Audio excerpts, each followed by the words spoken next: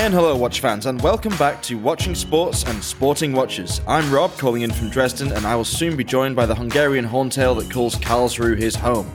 This is episode 8.0, and we've got a real treat for you today. We're going to kick things off with a very watch-oriented segment in which Balázs gets to interview a stunningly influential and devilishly handsome watch professional about their life on the road. Just keep that in the podcast so people know that you're talking about yourself. Awful. He's giving flowers to himself while he can still smell them. I'm not done with my intro yet. Sorry. After that, we're going to bring Dave Sargent into the smooth booth and talk hockey. We'll be rounding out the show with another installment of Robley's Believe It or Not, which I simply can't wait for. But before we get to that, let's now bring Balázs into the frame, okay, and get the show rolling. How you doing, buddy? I'm good. How are you, man? How's things in Dresden? Things are fine in Dresden. We've had a bit of an up and down week with weather, but it's certainly perked up now. So yeah, having a good one. How about you? How's Karlsruhe?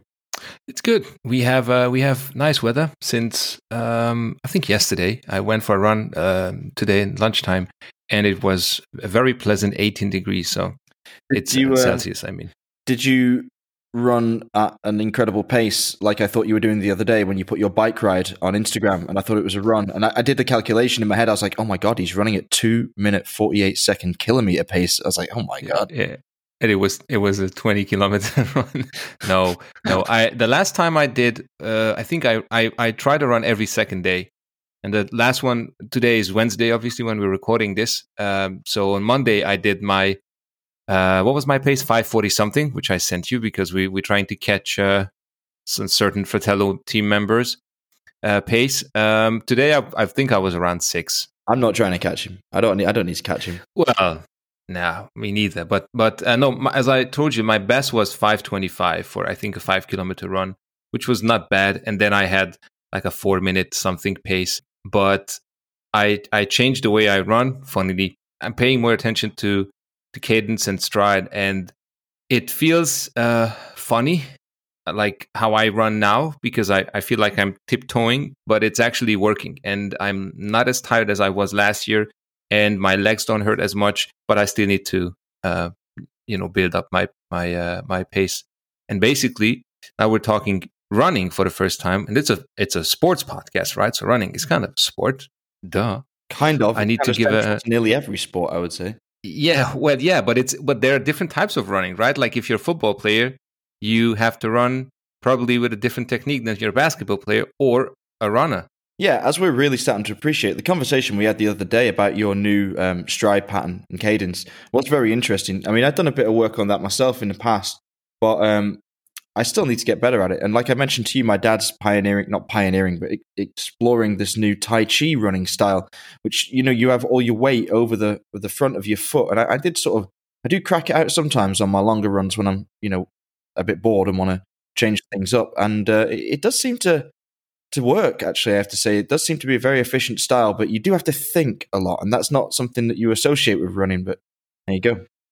Right. So for example, when I run, I can't listen to podcasts or audiobooks. I have to listen to music, and I have this playlist with, the same rhythm, with the same BPM. Otherwise, I just lose the rhythm, and once I lose it, it's very hard for me to get it back.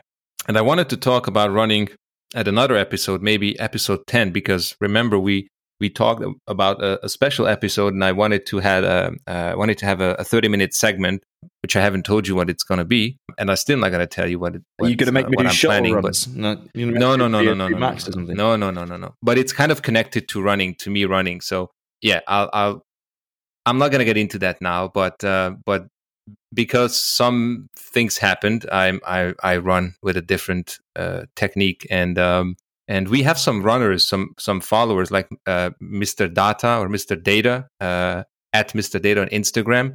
Dirk from Germany. He's a big runner. He's obviously a runner. I'm not. I'm just a recreational runner. He does, I think, 10, 15, 20 kilometers from time to time. And he gave me some valuable advice last year when I started running. If you don't know him, I'm pretty sure you came across his images of Speedmasters and Lego little Star Wars soldiers and whatever the case may be. Right. So he's a great guy. Obviously, you're running. I'm running. Who else? Mike does a bit. Yeah, true. When I was in The Hague with Mike, we went for a run in the morning. That was quite good. Yeah, so there's I guess it must be an age thing, right? Or not? Well, I've been running since I was 3 because, I come from a family of marathon runners, and my dad forced me into it. And I'm the least gifted marathon runner in my family, I think. But still, it's like a rite of passage. Even my mum's done marathons, so that's crazy to me. To marathon running, it's insane. I mean, the best I did was 12 kilometers, and I was dead by the end. I just tend to jog them, not particularly fast. But when I first started training for marathons, I just wanted to get round. I was just concerned I wouldn't be able to get round the whole course. But I've done 3 now, and I got progressively worse because it was during a period of time when my knee was completely collapsing. So, not gone back to that kind of distance. My favourite is half marathons. That's my favourite one to run. But I still haven't got under 1 hour 30 for a half marathon. I've tried. I'm always hovering around it, but I just can't. I can't do it. My brother has run 3 half marathons at 1:24 every single time, and it's very frustrating for him. Also, well, he was always focused on going under 3 hours for a marathon, which our dad obviously did, but he hasn't managed it yet. He came very close, but blew up at mile 24 in his last attempt, and I don't know. Looks like he's in the shape of his life, so maybe he'll get it done someday. It's horrible marathon. It's awful. Dude, the last time I did this 12 kilometers, it was in 1 hour and 6 minutes. So it's talking to me about twice as much in like 25 minutes more. That means I'm not the best, but that's okay. I mean, as long as you do something, you go out and you run or bike or whatever the case may be, I think that's all that matters, right? Sports are good. We support all kinds of sports, and we're not world-class athletes ourselves. We just enjoy it, and it's fun, and it's good for you. Yeah. Indeed. What would you like to talk about, Balazs? I know that during your time with Nomos, correct, you traveled quite a lot in the US, and you kind of mentioned that when you were in this stadium and that city, but I never got the full story. So that's connected to watches, that's connected to traveling, something we are lusting after these days, and obviously to the US and some big cities, probably some major sports stories. So why don't you fill us in, with your Nomos travel stories in the US? How did it start? It started a bit by surprise, really. I hadn't expected to be ever in the US for Nomos. That was never the original plan when I came on board. And I joined Nomos in early 2016 as the head of sales in the UK and Ireland, which was a bit of a anomalous tag on because we didn't have any stores in Ireland at that time, but the hope was that we would find some. And everything went very well in the first few months in the UK, and having a presence in the UK resulted in significant increase in buy-in for the retailers that we had there already. And so very quickly, I ended up working in the Netherlands and doing most of the stuff there. It became my secondary responsibility. As time progressed, as each market started to show improvement with a little bit of TLC, I ended up working my way around, I think it was 15 countries in the end in Europe. And then I found myself across the Atlantic. The son of the founder, Merlin Schwertner, was the boss of the US office based in New York, in Manhattan. And he had spent a lot of time on his own going around the States, basically living out of a suitcase, bringing on board all of these retailers. And by the time I got there to help him out with the training of these staff, I think we had about 55. I think it was up to nearly 70 by the time I left. And my job was not really primarily to recruit new retailers, but was to go to the existing ones and to train them and to bring the new watch collections and the samples and to talk through this stuff. So I was often racing around North America with a suitcase full of watches, 36 Nomoses in my bag. I never lost it. I never lost any of them. Amazingly, one of my colleagues, who shall remain nameless, had a bad habit of leaving her watch bag either on the train or at an airport restaurant or, by the side of a road when she got into a taxi. It was unbelievable how many times she just forgot this stuff, but she always managed to get it back somehow, which was great. But there was those panicked hours in between her having lost, 100,000 euros worth of samples and then being found and returned, thank goodness, to her. I always wanted to avoid that panic, and I managed to, luckily. But the travel was very intense. I would go out there for anywhere between 3 and 5 weeks at a time, and I would live out of a suitcase, just out of hand luggage, because I had watches in one case and I had my clothes in the other case, and I would book hotels or self-catering accommodation over the weekends so I could wash all of my clothes again and dry them and get ready for the following week because I just didn't have enough volume to take everything that I needed in one go. And I would sometimes be flying 6 times a week. Normally throughout the weekdays. At the weekends, I often had like a day and a half at least to rest or go to sports games. And it was fascinating. It was really interesting in lots of ways. Obviously, traveling like that is cool because you get to see a lot in a very short space of time. The drawbacks are it's very hard to let the memories settle, and a lot of it is a bit of a blur. You know, sometimes I'll have a memory coming back of some bar in the middle of some state somewhere, and I won't know what it is or where it is. And it's bizarre talking to people sometimes because they say, "Oh, what states have you been to?" And I've been to over half of the states now, and I don't remember what memories happened where a lot of the time. But it was a real blast. The best thing though was getting to know the people in the watch stores and listening to them talk about the consumer dynamics in America and how it's different to Europe. And I noticed this in all different countries. It's very different in Germany. In comparison to the UK, for example, different in the Netherlands again. But the US is really really distinct, and that kind of culture was really interesting to dig into. Do they like Nomos? Do they appreciate that? You know, this the design, the story behind it, where it's coming from, compared to, I don't know, a Sin or a Junghans? Because, you know, I think it's obviously they are very, very different companies, right? In size, in ideology, in many things.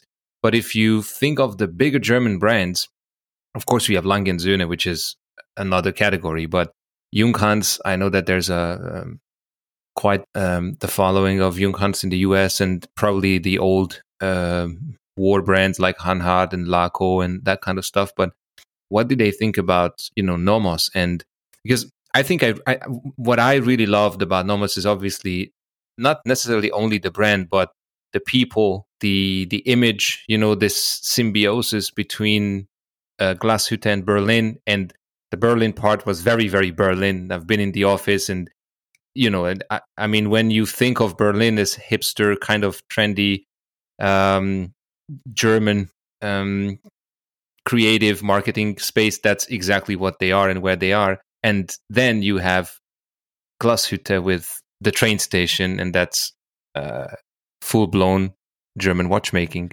Yeah, well, I think you hit the nail on the head with hipster, really. So the general feeling was when Nomos really made a push for its international expansion, which commenced in earnest around 2015 with the drop of the Neomatic DW3001 movement, was that America would be a ripe market for this kind of style. So the Junghans style, the Max Bill style Bauhaus, really pared back classic minimalist design would really resonate with like the New York hip kids, we know people I'm talking about with like the fancy spectacles and the nice suits and the sexy scarves and whatnot. You know, they thought, oh yeah, this will really, really strike a chord with them.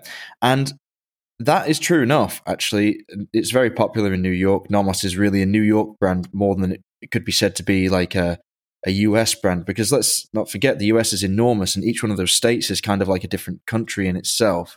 And so you have certain areas where the brand has no presence, and for very good reason. There's no Nomos dealers in any of the big sky states. So no Montana, no Dakotas, no Wyomings. Like, it's pointless. People don't spend that kind of money on that kind of watch. It's got a growing following in like urban chic communities like San Diego, say San Francisco. LA, it wasn't so much of a focus because LA, like the US in general, and I'll get to this in a moment, is very brand centric. So, you know, you had your hotspots around the country where we had a lot of dealers localized, like all of the Northeast, like New England area up in Boston was, you know, very, very popular for a brand like Nomos, very intellectual styling, which resonated with the people there in general.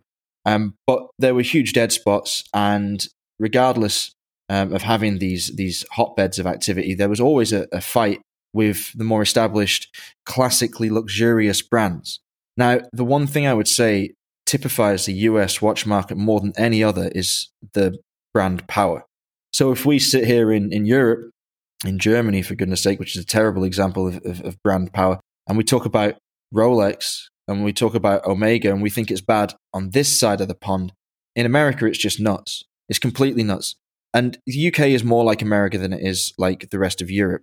Europe understands watchmaking. Europeans are aware that watchmakers still exist. Oftentimes when I was training to be a watchmaker in the UK and people would ask me what I did and I explained it to them, they laughed and thought that it was a joke. They thought that robots made watches now and that watchmakers didn't spend their lives hunched over benches with files in their grubby fingers trying to cajole these mechanical marvels into life. But, that still is a thing. And in the States, it is kind of like it is in the UK. There's just this disconnect between the actual production sites and the places that these watches are bought. So it's really, really tough to get a brand like Nomos, which isn't, like I say, it's an intellectual brand. It's a watchmaker's brand with a great accessible style, which is to its credit. But it's tough to get it up to that level where it can outpunch a Breitling in New York City. Mm-hmm. It's got a good chance, got a better chance there than it has around rest of the country. But yeah, it's still really difficult. So the team in the US are doing a grand job, really keeping it afloat. Because I just think like if Nomos can have a presence there, which it needs a presence, and if it can maintain that dealer network of say 70 stores or so, then I think they're doing a smashing job. Really, I do. No, absolutely. One of the most anticipated meetings I had in Basel was always with Nomos, and as I said, it was because they didn't have the most grandiose booth by any means compared to the big brands or even the smaller brands, even the brands that sometimes you walk in Basel like, really, what is this brand? And there's this huge booth with like 1 million lights and piano black walls and whatever, and you never even heard of them. And then you had brands like Nomos, which was a well-established name in the industry. I mean, at least among us. And the booth was like very, very very minimalistic, very simple.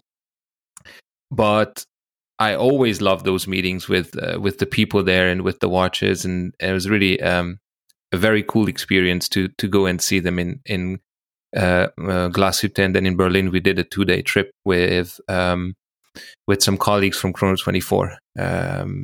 Shot a video, and they were really super welcoming, super friendly. They showed us everything, and just a great time. Very nice people. I love the offices. I love the buildings, and basically the whole communication and everything they do, from the handwritten warranty cards and everything like that. It's really a spectacular brand, I think. Yeah, it is a great brand to work for as well. Like the product is so nice and so nicely presented. Mm-hmm. Yeah, of course, every brand's got its foibles behind the scenes, but Nomos had fewer than many. And it was such a privilege to be representing the brand, I think, because of the way the brand does project itself out into the world and the way it communicates its message. I always enjoyed and took a great deal of pride in being part of that and communicating those watches to a very interested and eager audience in the States was a joy, really. I held several Red Bar events around the States in New York and Minnesota and Houston and California, and gave talks to rooms full of really, really intelligent, really switched on, really well-researched guys. And I absolutely loved that part of it. And yeah, you say the booth is simple, it's pared back, but so is everything about the brand. The watches are the stars of the show. They never had an ambassador. We did discuss getting an ambassador while I was there. We had a couple of pretty good names in mind, but never give us one. The one that we all wanted, and the one that was really like actually, we were talking numbers, was Mads Mikkelsen. That's a good one. Because that's a good one. There's very few people I think that could wordlessly communicate, the character of Nomos, and he's just a cool, charming, clearly very well-educated guy, and just. You could just see like a Metro Power Reserve on his wrist. And we had a meeting discussing ambassadors, and we played the Carlsberg advert that he did, the one where he rides the bike across the table. And we just finished the advert, and we all just sort of looked at each other and were like, well, if we can get him, let's. And then we second-guessed ourselves a bit when it came to the whole ambassador thing entirely. But that was the closest we ever came to really making a push for it. And I think it would have been great. And yeah, I'd love to see a Nomos on his wrist. So do you know any Nomos celebrities, Nomos wearers? Have you ever come across any stories or any pictures? Because I don't really see it too much, do you? Not on maybe the A-listers, no. But it did get a very often referenced mention in Brooklyn Nine-Nine. You know, and Andy Samberg's... Andy Samberg, yeah. So I believe that Andy Samberg's girlfriend's dad, Mr. Santiago, can't remember his first name, but because the girlfriend is also a detective, right? Right, Amy, yeah, the one that is like the female version of me, just a neurotic freak. Her dad is a huge fan of Nomos Glashütte, or Nomos Glashütte, as Andy says in the show. What's his name? Jake Peralta, that's it, right? Yeah, I can't remember. So he has this huge folder on Amy's dad. He's trying to impress him because he's this big, imposing Latino guy, and he's like, very, very terrifying. And his favorite watch brand is Nomos. So we loved that. We thought it was hilarious. Very cool. And it's not a paid product placement. It was actually a genuine connection. I had no idea. So I don't know which member of the team had done that. It was either someone that liked Nomos and wanted to like drop a little hint, or they just sort of researched for like a sort of vaguely obscure, like, you know, just below the surface kind of watchmaker's brand that you wouldn't know about unless you're really into the industry itself.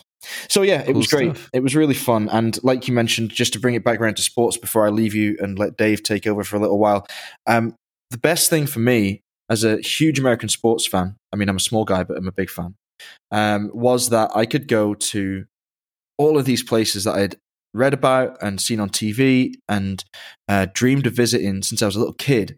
And I got to see tons and tons and tons of ballparks, especially. Now, I didn't see that many football stadiums. I did see the Tennessee Titans home stadium very close up. I booked a hotel, which was basically in its car park for some reason. I don't know why I did that. But I got to go and see the stand. But I was almost never in the States during September, October, like the main regular season times. And because there's so few NFL games, I never got to visit one.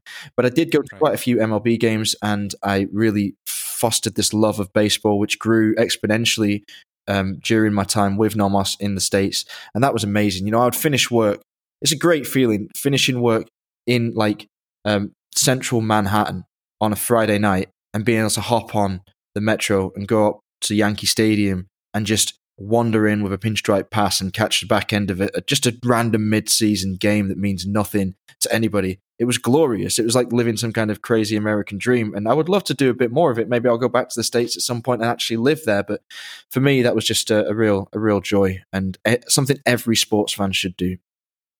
Right. I fully agree, and I hope we can start traveling again for business or for private pleasure. We can visit these games and these ballparks. I think the NBA just opened, the Lakers just opened last week, 2 weeks ago, for the first time. Opened 5,000 seats for fans. I'm not sure. Well, it's a step in the right direction, but it's going to take a long time for it to get back to how it was, I think. Fingers crossed it's sooner rather than later. Yeah, right. If it ever. Well, there we go. Right, I'm going to get out of your hair, and I'm going to let Dave Sargent entertain our listeners with his hockey knowledge. So have fun. I'll see you soon, all right? Okay. Thanks, Rob, for the intro. I'm sitting here with my main man, Dave. Well, not here. I'm sitting here and he's sitting there. Where are you sitting, by the way, Dave? I am sitting just south of Stockport in the lovely, sunny, or not so sunny, place of UK. Okay. What's up with the Corona situation around your neck of the woods? Probably most importantly, I'm still alive. Apart from that, it's focusing on vaccines like the rest of the world. We seem to be doing okay. Have you already got vaccinated? No, we pretty much have the kind of age group thing. My age group is probably one of the next couple. I mean, that does make me feel old, but... Yeah, talk to me about that. Yeah, I mean, at least you have a schedule. I don't, not in Germany at least. So probably going to go to Hungary to get myself vaccinated because it's not going to happen in Germany anytime soon. We don't have a schedule. It'll just be at some point in the hopefully not too distant future. Yeah, fingers crossed, huh? And when it comes to ice hockey, I mean, obviously Rob is like, international man of mystery when it comes to so many things. He's been involved with football and cricket and basketball, even though he's like 4 or 5 or something like that. He's obviously a hockey expert. I don't know. Football or soccer? Everything. He's done it all. He's done it all. But he's obviously a walking encyclopedia when it comes to hockey. But behind him, or next to him, we have you. We thought it would be nice to talk to you a bit about hockey, and you and I kind of chatted a bit earlier when I was came back from the Mannheim Adlers hockey game. But this chat is not about me; it's about you, Dave. So, how did you get into hockey? Why hockey? It's quite a funny. Well, it's not a funny story, but it was kind of accidental to some degree, as all the best things are. I used to live in Manchester city centre, and with my now wife, and we decided it would have been about 4.5 years ago now that we wanted to get a dog. So we got a dog, and when our flat contract came to an end, it was a couple of months after we got our dog. We decided we were going to move out of the city centre into the suburbs, where we'd have a bit more space, have a garden, and be able to kind of go for nice walks with the dog. So we moved to a little town called Altrincham, just on the edge of Cheshire. At the tram stop there, when we were travelling to work or whatnot, there's a big ice rink next to it. And on the side of it, my wife saw a sign saying, home of the Manchester Storm Ice Hockey Club. And we were kind of looking for things to do in the area because we were new. We thought, we'll go and watch an ice hockey game. Something we've never done before. Could be good, could be rubbish. Either way, it's something new. And we did, and we were pretty much hooked right away. I'll be honest, we didn't understand most of the rules. But it was really good. It was fast, lots of action. There was fighting. What more can you want from sport? Right. And how good is the team? Let's not focus on that. Let's focus. They're in the top division of the UK ice hockey, but like kind of the North American ice hockey, you can't get relegated if you're not very good, which probably worked in our favour. We've never finished right bottom, but we've always kind of just scraped into the playoffs. There's been, over the last kind of few seasons, there have been between 10 and 12 teams in the league. And we've always pretty much scraped in at 7th or 8th. But one season we finished second in the league. We won our conference, which was kind of cool. And that was a good season. And it just happened to be the season that I was a season ticket holder. So that was, if to pick any season, it would have been that one, it was really good.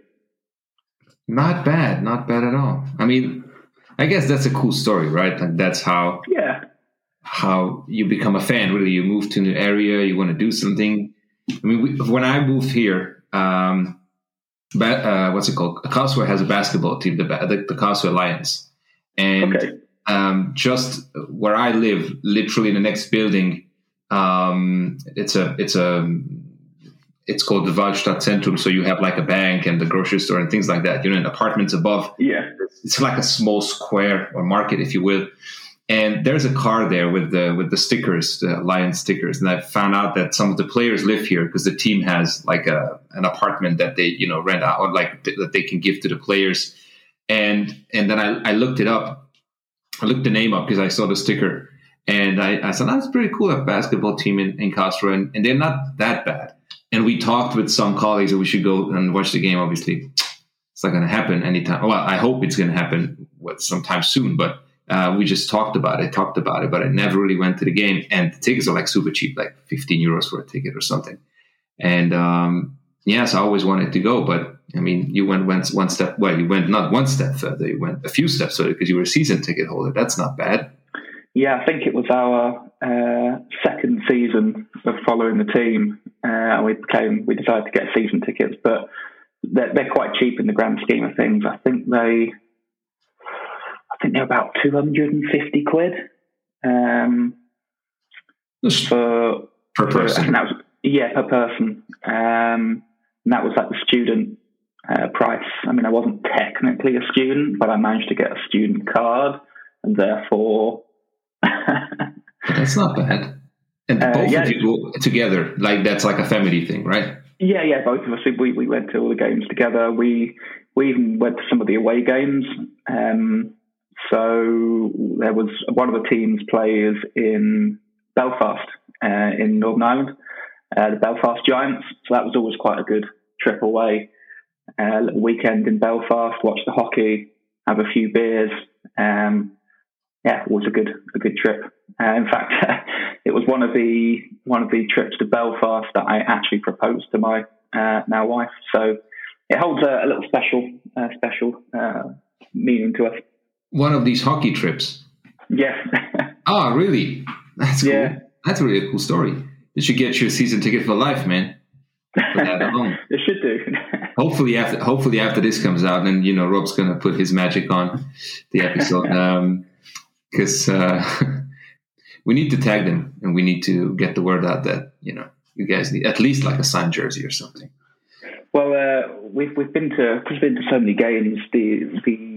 You actually kind of get to know some of the players, which is quite cool. They would come and socialise with the fans after the game in the little bar at the home rink.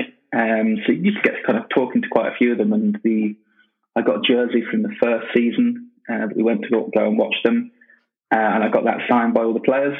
And I've got my special cup jersey from the second season where we were season ticket holders. I got that signed by all the team as well. So it's quite cool. And they did actually know that we got engaged over there, and they let us do the ceremonial puck drop for one of the home games, which was kind of cool. Why the Oilers, man? Well, there is actually a kind of story to it, because it's one of those things that when I wanted to kind of get into the NHL, the kind of the top tier of ice hockey, it's that kind of difficult thing. How do you pick a team? I mean, you could just put them in a hat and pull one out, but I was kind of fortunate in as much as my wife's got family over in Canada, and most of them are in the Alberta region, I think, if not all. But the majority of them live closer to the Edmonton area. And one of her cousins, a guy called Matt, I doubt he's ever going to listen to this, but shout out Matt. He's an Oilers fan, and we always kind of thought that if we get a chance to go over to Canada, that it'd be more likely we'd get a chance to see an Oilers game. So that's my reason for supporting the Oilers. As a Brit following over there, I thought it was as good a reason as any. Have you been over already? I've not. No, we've never been over to Canada, but I was lucky to catch one of the European Global Series games a couple of years ago when the Oilers played the New Jersey Devils in Stockholm, not Stockholm, Gothenburg. Unfortunately, we lost that game. I can't remember if it was 4-2 or 5-2. All I remember is that we went out and I drowned my sorrows afterwards. But it was pretty special seeing Connor McDavid in the flesh and seeing that speed. Wow. Yeah. Wow. I mean, I've never been to an NHL game. I've been to arenas, obviously, and German, and I've been to Division I championship, world championship, and things like that, but never to an NHL game. But I mean, if you've been to, those arenas and you've seen the size, you can imagine the ambiance. Yeah. That doesn't matter if it's a basketball game, if it's an NCAA game, but sometimes that's even more hype than an NBA game or an NHL game for that matter. I think it's when it's full of fans, and hopefully soon we will have arenas full of fans. I mean, even at the Mannheim Adlers game, which is, as I said, just like normal German league. I imagine they're pretty packed, and the ambience they create, the music, the sound, to turn the lights off, the laser shows and things like that. It's pretty cool. They have the huge jumbotrons, and it's I think for a European league it's pretty nice, but it's incomparable to probably what an NHL game would be like. The atmosphere at the UK games it kind of depends on who you go to see, because you've got 4 teams who have got big budgets and they play at big arenas, so they're a bit more. They've got the lights off, they've got kind of big, decent sound systems, and the entrances are quite good. Whereas you've got the smaller teams, such as my team, where they just can't compete with that. It's a bit more old-fashioned. We did have a couple of teams come over from Denmark, and we had some of the we had a team come over from, I think it might have been the NCAA circuit. It was one of the University of Manitoba, I think it was, or something like that. But the Danish fans that came over were incredible. They were just on their stood up out of their seats, waving huge flags, chanting every single second of the match, even during the between the periods. It was incredible. I wish the rest of the fans were like that all the time, because it just made a really different kind of atmosphere. It made it feel and sound so much bigger and better. But listen, you never played hockey. I did actually play hockey. Did you? Yeah. So I remember after I had to teach myself to learn/teach myself to skate first of all, which was quite difficult. I kind of decided after watching it that I just had to have a go. And I remember my first time on the ice, and I was looking at it thinking, it can't be that difficult. But my God, is it difficult? Yeah, it is. I did lessons for about a year. Luckily, where I was working at the time was literally across the road from the rink, so I could go on my lunch breaks. I went down skating a few times on my lunch breaks to get some extra practice in. And then I just started going down to they call it hockey basics, like the kind of for people who want to just get into trying to play it. And I never really kind of went much further than that. But I used to go most weeks down. It was just nice to get some training, practice skating, and just get on the ice, attempting to play hockey. I did a training camp in Sheffield once, which was really good. We had a couple of players that played in our league, the UK league, or some of the kind of the coaches there as well, which was really cool. So yeah, no, I played ice hockey, and it's definitely one of those things that I'm glad to have gotten off the bucket list. I really want to get back into it. So what's your position, or what would be your position if you played in a team?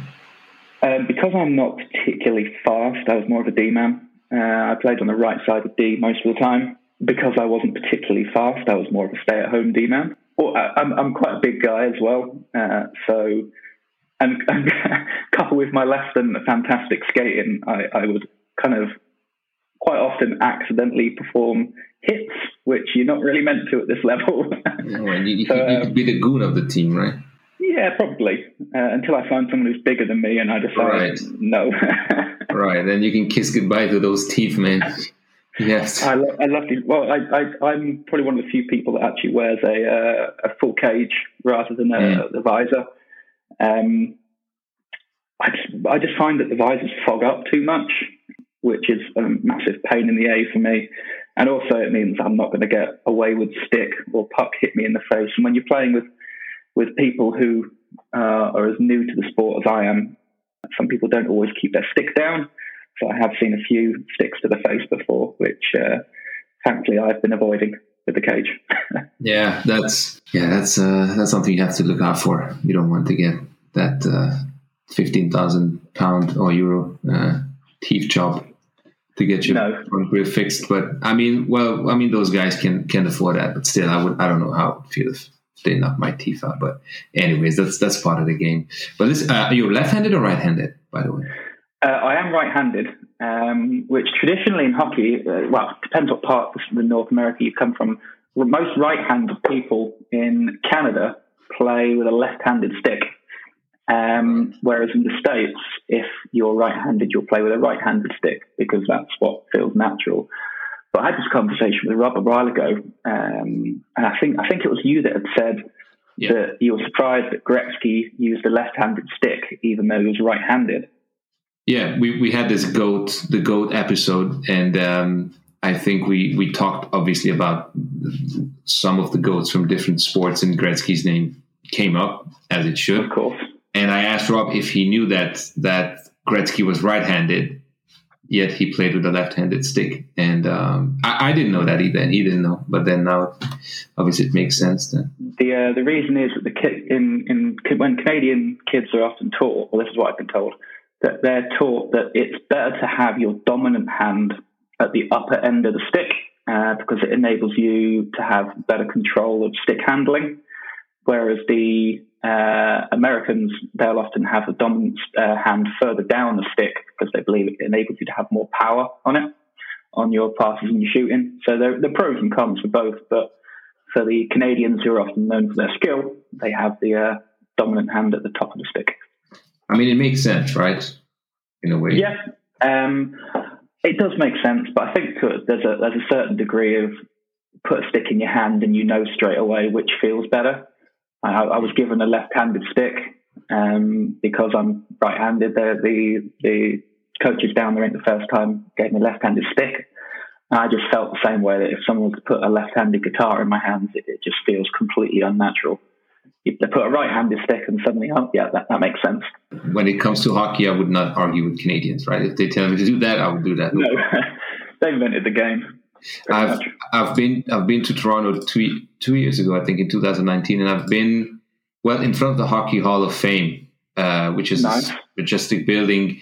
It was already closed, and I wasn't too fussed to go in, but everything around that is about hockey, and you have all these shops from the $50 to the $50,000 jerseys and everything you want to have, the pucks and sticks and whatnot. And I've been down to the arena where the Maple Leafs play, and obviously the Raptors as well, the Scotiabank Arena, and there's this huge statue basically of the Toronto Maple Leafs, the players outside of the that's cool. Not Scotiabank Arena, sorry, I was wrong. It's the Air Canada Centre, obviously. Yeah, I'm wrong. I heard there's something quite cool. I can't be 100% sure that it's true, but from when I Googled it, it seems there is some truth in it. The old Maple Leafs stadium, the Maple Leaf Gardens, I think they finished playing there in 1999, I believe. Mm-hmm. After they left, it was repurposed for other uses, and I believe I was told there's pretty much a supermarket in there now. And as you're in the supermarket, there's a couple of random dots on the floor, and they've actually kind of kept the positions of the face-off dots on the floor now, so you can see where they were. Which, if that's true, that's really cool, I think. Yeah, I didn't know that. But actually, I was wrong. It was the Air Canada Centre back then. Now it's called the Scotiabank Arena. Well, it's the same building. Right, okay. That's. I mean, Toronto is a hockey city as much as a basketball city since a few years now. But I really want to go. Really want to go. Yeah, it was some fun time there. So listen, we kind of mentioned the Oilers, but we did. You haven't talked about what they've done so far this year, and what you think they're going to end up, or who's going to be on top this year. Just first question: Stanley Cup winner 2021. Stanley Cup winner 2020. As much as I'd love to say the Oilers, it's not. I think there's some strong contenders. I mean, obviously the division system's a little bit different this year, with the Canadian teams being put over in their Canadian division, which has been really cool to watch and follow. Toronto will win that. I think second and third place will be between the Oilers and the Jets. I don't think at this point it really matters which way round, because we'll end up playing 2 will play 3 in the playoffs. And then fourth will be Montreal. And of course, I'm really glad that the Flames won't get anything. It's always fun to see. Toronto will end up winning that, I believe. I think whilst all the teams in our division have got not the best defense, Toronto's depth on their attack is just the best, really, unfortunately, as much as it pains me to say. Will they go all the way? I don't know. There's been other seasons up to now where they've had a really incredibly strong team, and people have expected them to go really far, and that each time I think they've got knocked out in the first round. So, and as an ice hockey fan, anything can happen in the playoffs. The whole underdog thing kind of goes out the window to some degree. If I really had to guess, give it to the Bolts for a second year. Okay. I think Tampa Bay Lightning.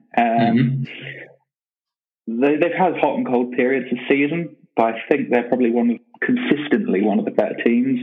And I think that would come out across the 7-game playoff series. My wild card to win it would be Toronto, because they've got the potential, but they just always seem to become, in the playoffs, they always seem to become less than a sum of their parts.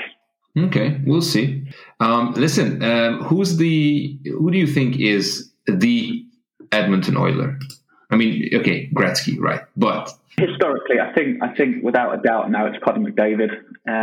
He is. I mean, there'll be people that will argue that that there are other players who are better than him, but I think it's difficult to argue that there is anyone better than Connor McDavid playing in the NHL right now, with the consistency of him putting up points, his goals, his assists every time. I mean, right now he's well away at the top of the leaderboard for points, and in second position, I think by a little bit of a margin as well, as Leon Draisaitl, who is another Edmonton Oiler. Yeah, it's got to be Connor McDavid, captain when he was 2021 or something like that.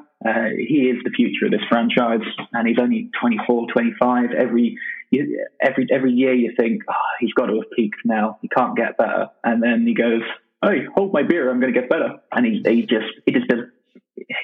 does only things that only Connor McDavid could do. Yeah, and he's super young. He's 24 years old, man. Connor McDavid, 24 years old. And he's only going to get better. Yeah.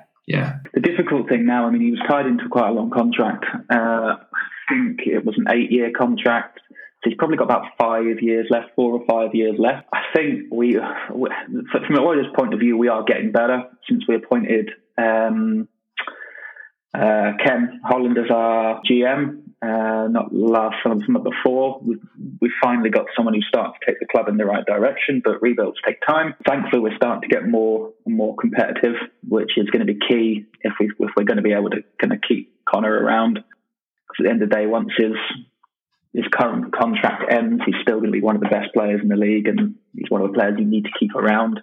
He's the kind of player that makes players want to come and play for the Oilers. Connor McDavid is the Edmonton Oiler, and I think it's difficult for anyone to argue otherwise.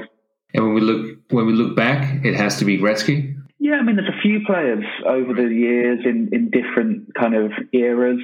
You've probably got Ryan Smith, was pretty iconic player for the Oilers back then. If I'm honest, though, my hockey knowledge is probably limited to the last kind of 5-6 years of the Oilers, because until I got into hockey, obviously I didn't follow it. I imagine Rob's the kind of person who would be a bit of a stats nerd and go back over the last 10, 15, 20, 30 years, analyse but no, that's not me. So I couldn't tell you, but obviously I know a lot of names. Mark Messier is one of those Mark guys. Messier, Martin McSorley, Gary Cooley. And they are 5-time Stanley Cup champions. Yeah, 5-time. Yeah, 84, 85, 87, 88, and 90. Yeah. And we decided to skip it in 1989 and let Calgary get it. Yeah, 1989, 1990 still the Oilers. That was last year. But then, then Gretzky was gone. Traded to LA. Who was it? It was him, Marty McSorley. There was someone else traded for 3 players, 3 first-round picks, and then, which is weird to say it now, but they also traded $15 million in cash. Which is really weird now because that just doesn't happen. And it's in the grand scheme of some of these players, it's Connor McDavid earns $12 million a year. $15 million is nothing. Yeah. They traded Gretzky with McSorley and Krushelnyski to the Kings, right? And they got Kings, Carson, Martin Gillinas, and $15 million in cash. and Kings first round draft picks, so then 1989. 1991. Yes. Yeah, exactly. I watched a YouTube interview with the owner of the Kings at the time, Bruce McNabb. That was the guy. Afterwards, he sold the team. He went to prison. Now he's out. He's like this. He was down on his luck. Now he's back again. I think he's in his 60s, maybe even 70s, probably in his early to mid 60s.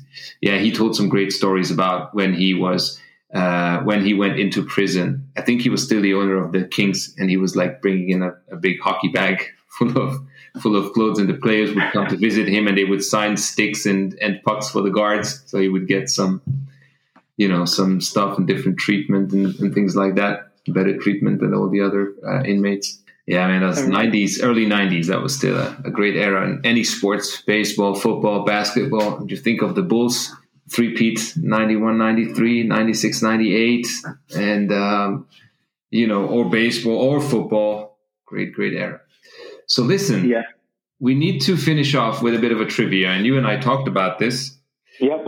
And I'm gonna ask you a few questions, Okay. and let's see how you do. I mean, there's no pressure. We know you're a new fan or a rookie fan of the NHL, although you know quite a lot, I think, compared to someone who's only been following the game for 5 years. Okay, I'll do my best. There we go. So the only one team has won the Stanley Cup 3 times since 2000. Which team is it? Is it the Detroit Red Wings, the Pittsburgh Penguins, the Los Angeles Kings, that we just mentioned, or the Chicago Blackhawks? The Blackhawks have won it 3 times, and the Penguins have. Since 2000, the Blackhawks. No, it's the Blackhawks that won it in 2010, 2013, and 2015. The Penguins. And the Penguins have won it. The Penguins won it in 2009, and then it was first year that I started watching, so 2016, and they won it the following year, 2017. The Penguins had it in 91, 92, 09, 16, and 17. I give you the point. Okay, which team was the first to win the Stanley Cup 3 years in a row? Was it the Montreal Canadiens, the Toronto Maple Leafs, the Detroit Red Wings, or the New York Islanders? Ooh, definitely not Toronto.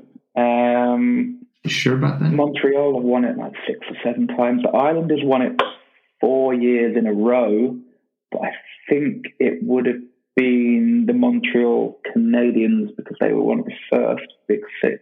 I'm going with Montreal Canadiens. The first team to win the Stanley Cup 3 years in a row is the Montreal Canadiens. Yes. Okay, well, that's wrong. Oh, is it? That is the Maple Leafs, my friend. But okay. The Maple Leafs were the first team to win the Stanley Cup 3 times in a row. 47, 48, and 49. It's before your time. I give you that. That wasn't NHL back then, though. Well, you still didn't think about that, did you? No, I didn't. Damn it. There you go. Well, okay. How many times has Game 7 of the final gone to overtime? What do you think? I mean, you probably don't know that, but it's just a... No, I haven't got a clue. I'm going to have to pass. I can't even give an educated guess on that. I have not got a clue. Yeah, this is also pretty early. This is the Red Wings won the Cup by winning Game 7 in overtime in 1950 and 1957. That's my team. But that's still a very, very, very early NHL trivia. So we're going to go a bit to more. Let me see. Oh, here we go. 5 players have won the Conn Smythe Trophy more than once. Who is the only player to win it more than twice? Patrick Roy, Wayne Gretzky, Mario Lemieux, or Bobby Orr? So tell me those. The names again? Yeah. Patrick Roy, Wayne Gretzky, Mario Lemieux, or Bobby Orr. 5 players have won the Conn Smythe Trophy more than once. Who is the only player to win it more than twice? Roy, Gretzky, Lemieux, or Orr? So Lemieux was Penguins, wasn't he? Gretzky was obviously the Oilers, depending on most likely. Patrick Roy was the Canadiens. He had quite a long career, though. And then, what year did he go to Colorado? Bobby Orr. I don't think it'd be him. I'm going to go I don't know. I'm going to guess with Patrick Roy just because he had the longest career that I can think of. There you go. You got that one correct. So Roy won the trophy in 86 and 93 with the Canadiens, as well as in 2001 with the Colorado Avalanche. Nice. There we go. So, one more. Which team was the last to win Game 7 of the Stanley Cup Final on the road? And that's a pretty recent, as in 2011. 2011, that was Chicago Blackhawks, I think? Nope. Who won it in I'll give 2011? you the teams. So, which team was the last to win Game 7 of the Stanley Cup Final on the road? Was it the Montreal Canadiens, the Toronto Maple Leafs, the Pittsburgh Penguins, or the Boston Bruins? So, Canadiens, Maple Leafs, Penguins. It's definitely not the Canadiens or the Maple Leafs because they've not won it in quite a long time. And it wasn't the Penguins didn't win in that year, as we established earlier on. So, by process of elimination, Boston Bruins. There you go. That's another one in the bag. The Bruins won the Cup in 2011 by winning Game 7 on the road against the Vancouver Canucks. I wouldn't have guessed them, If you hadn't have given me the multiple choice, I wouldn't have guessed the Bruins. Well, but there you go. You're not. Okay, one more. Okay, gotta get this one right. Let me try to find something recent. Okay. Would you know that? Who is the only player to score on a penalty shot in the final? The only player to score on a penalty shot in the final. So is it Pavel Bure, Petr Klima, Chris Pronger, or Ron Sutter? Who is the only player to score on a penalty shot in the final? I only know two of those players. I only know Pavel Bure and Chris Pronger. So maybe it's one of those two, huh?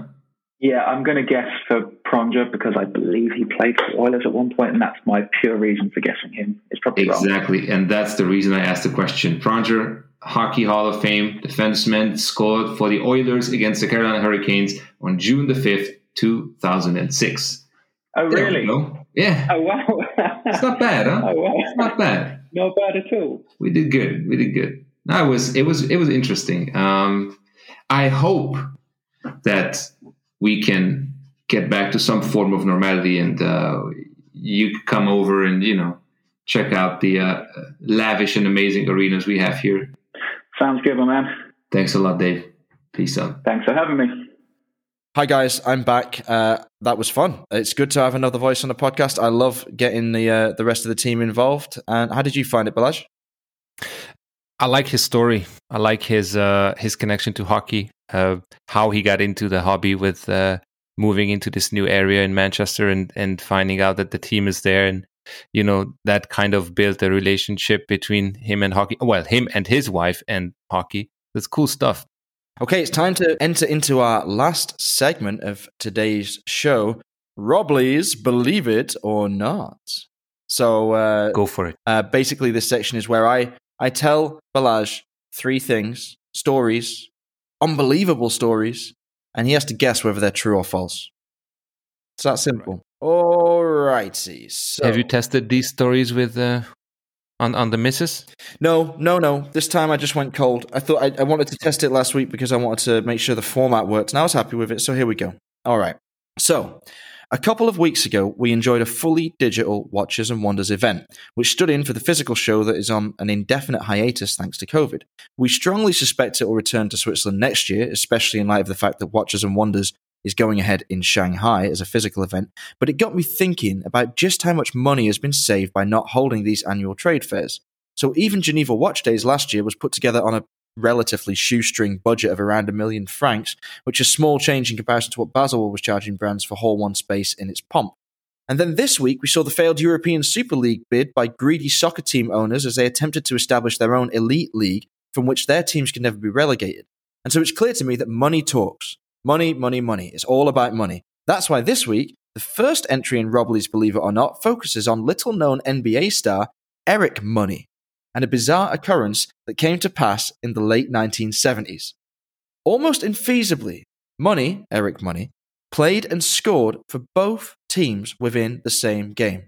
And no, I'm not talking about an own basket or anything like that. He literally suited up one half for one team and one for the other. And I can hear your brain whirring, asking that question. Did one team not have enough players, perhaps? Was it a show of sportsmanship on Money's part? No, it was much weirder than that. In this early season matchup, the New Jersey Nets and the Philadelphia 76ers took a strange turn for the very, very weird, very suddenly when a Nets player received his second technical foul, resulting in him being ejected from the game. Now, on his way off the court, he kicked a chair in anger, earning another technical. The Nets coach protested so aggressively that the referee gave him another 2 technical fouls in addition to the one that he already had.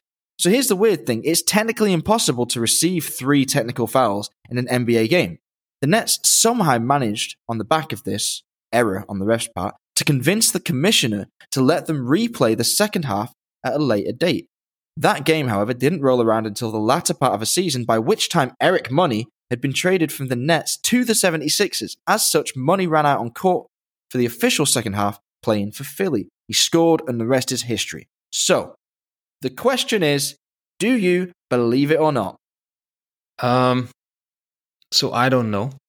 I've never heard the story, but when it comes to the NBA or any professional sports for that matter, the 70s is a wild era, and I can't imagine that these things could happen. So, okay, he was not really playing in the second half of the game at the same time, right, on the same day, but I could see that happening, and he was probably traded. So I would say yes, that's true. Well, amazingly, you're off to a winning start. You're right. It is true. It did happen. So, yeah, the first and second half were months apart. I'm not sure exactly what the date of the first game was, but the second one was in November, I think. So, crazy stuff.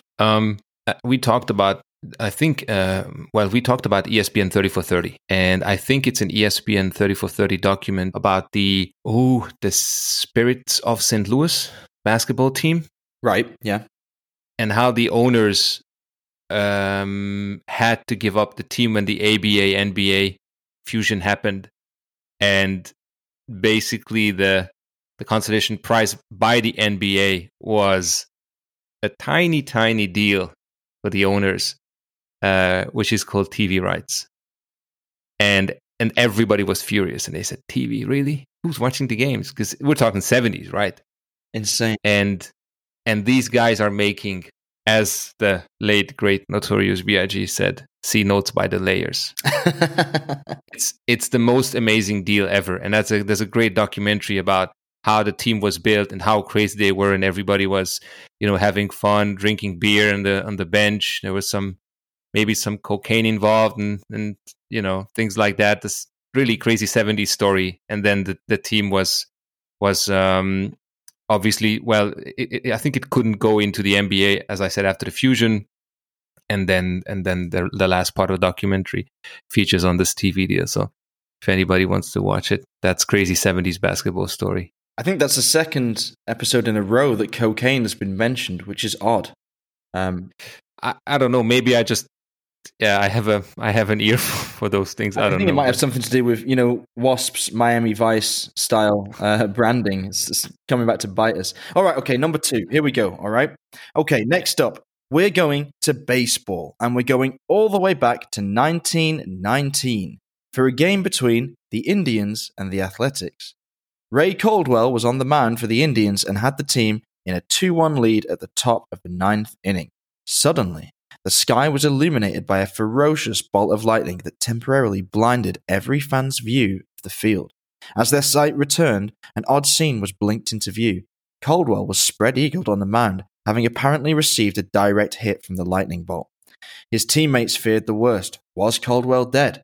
Amazingly, after a few moments of quiet repose, Caldwell picked himself off the dirt, dusted himself down, and went on to throw the winning out to give his team the victory. That's it for this one, Balazs. My darling, do you believe this or not?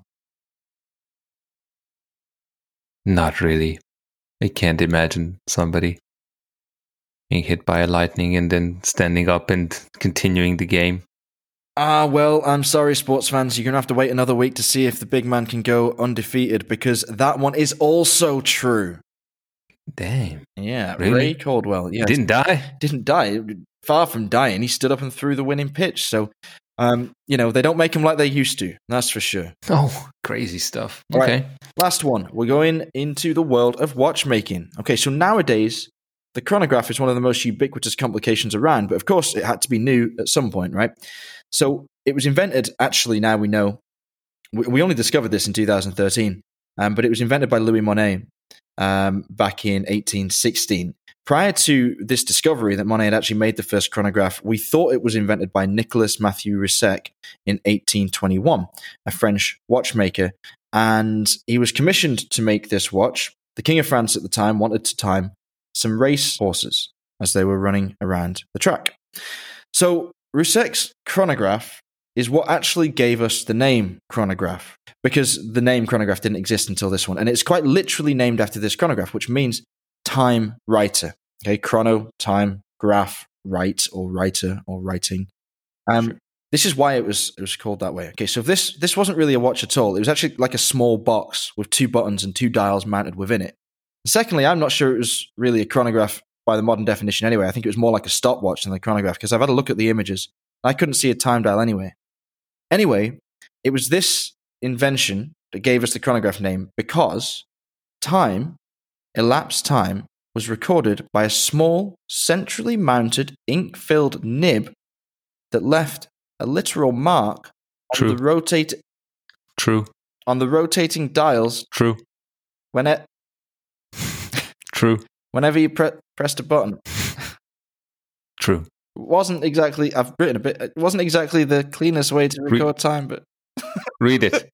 But it could be used to record several times in a single race if you did so desire. Now, that is something, okay, you're right, it's true. I thought it was just crazy when you look at it, like, this. So what happens with this box? You got 2 dials, I think it's a minutes and a seconds dial. You have 2 buttons operated by your thumbs. So you press your left thumb button down and the dials themselves start moving. So the ink nib is permanently fixed in the middle of these 2 dials. It has like 2 triangles. One points towards the top dial where there's ink suspended, and one points towards the bottom. And when you press the button with your right thumb, this nib drops down and leaves a mark on the dials. Now, the cool thing about it is that you can record multiple times in the same race and then go back and study those separate times, in ascending order. So you can jab your right finger down 4 or 5 times and get the top few horses over the line. So then you can compare the times. I can't think of another chronograph that can do that, because you got a similar kind of thing with like a Rattrapant. Similar. Yeah. But it's not 2. the same. Yeah. 2. Yeah, 2. And that's it. Yeah. But this one, you could actually do multiple times. So fascinating stuff. Yeah. It's a true story, and I know this because when I had the Junghans chronoscope for review, I was researching the word chronoscope, and then I realized, that's when I came across this story, and I realized that basically every chronograph that we know today is a chronoscope, because none of them write the time, right? As you said, chronograph, they all show the time. Scope means to show.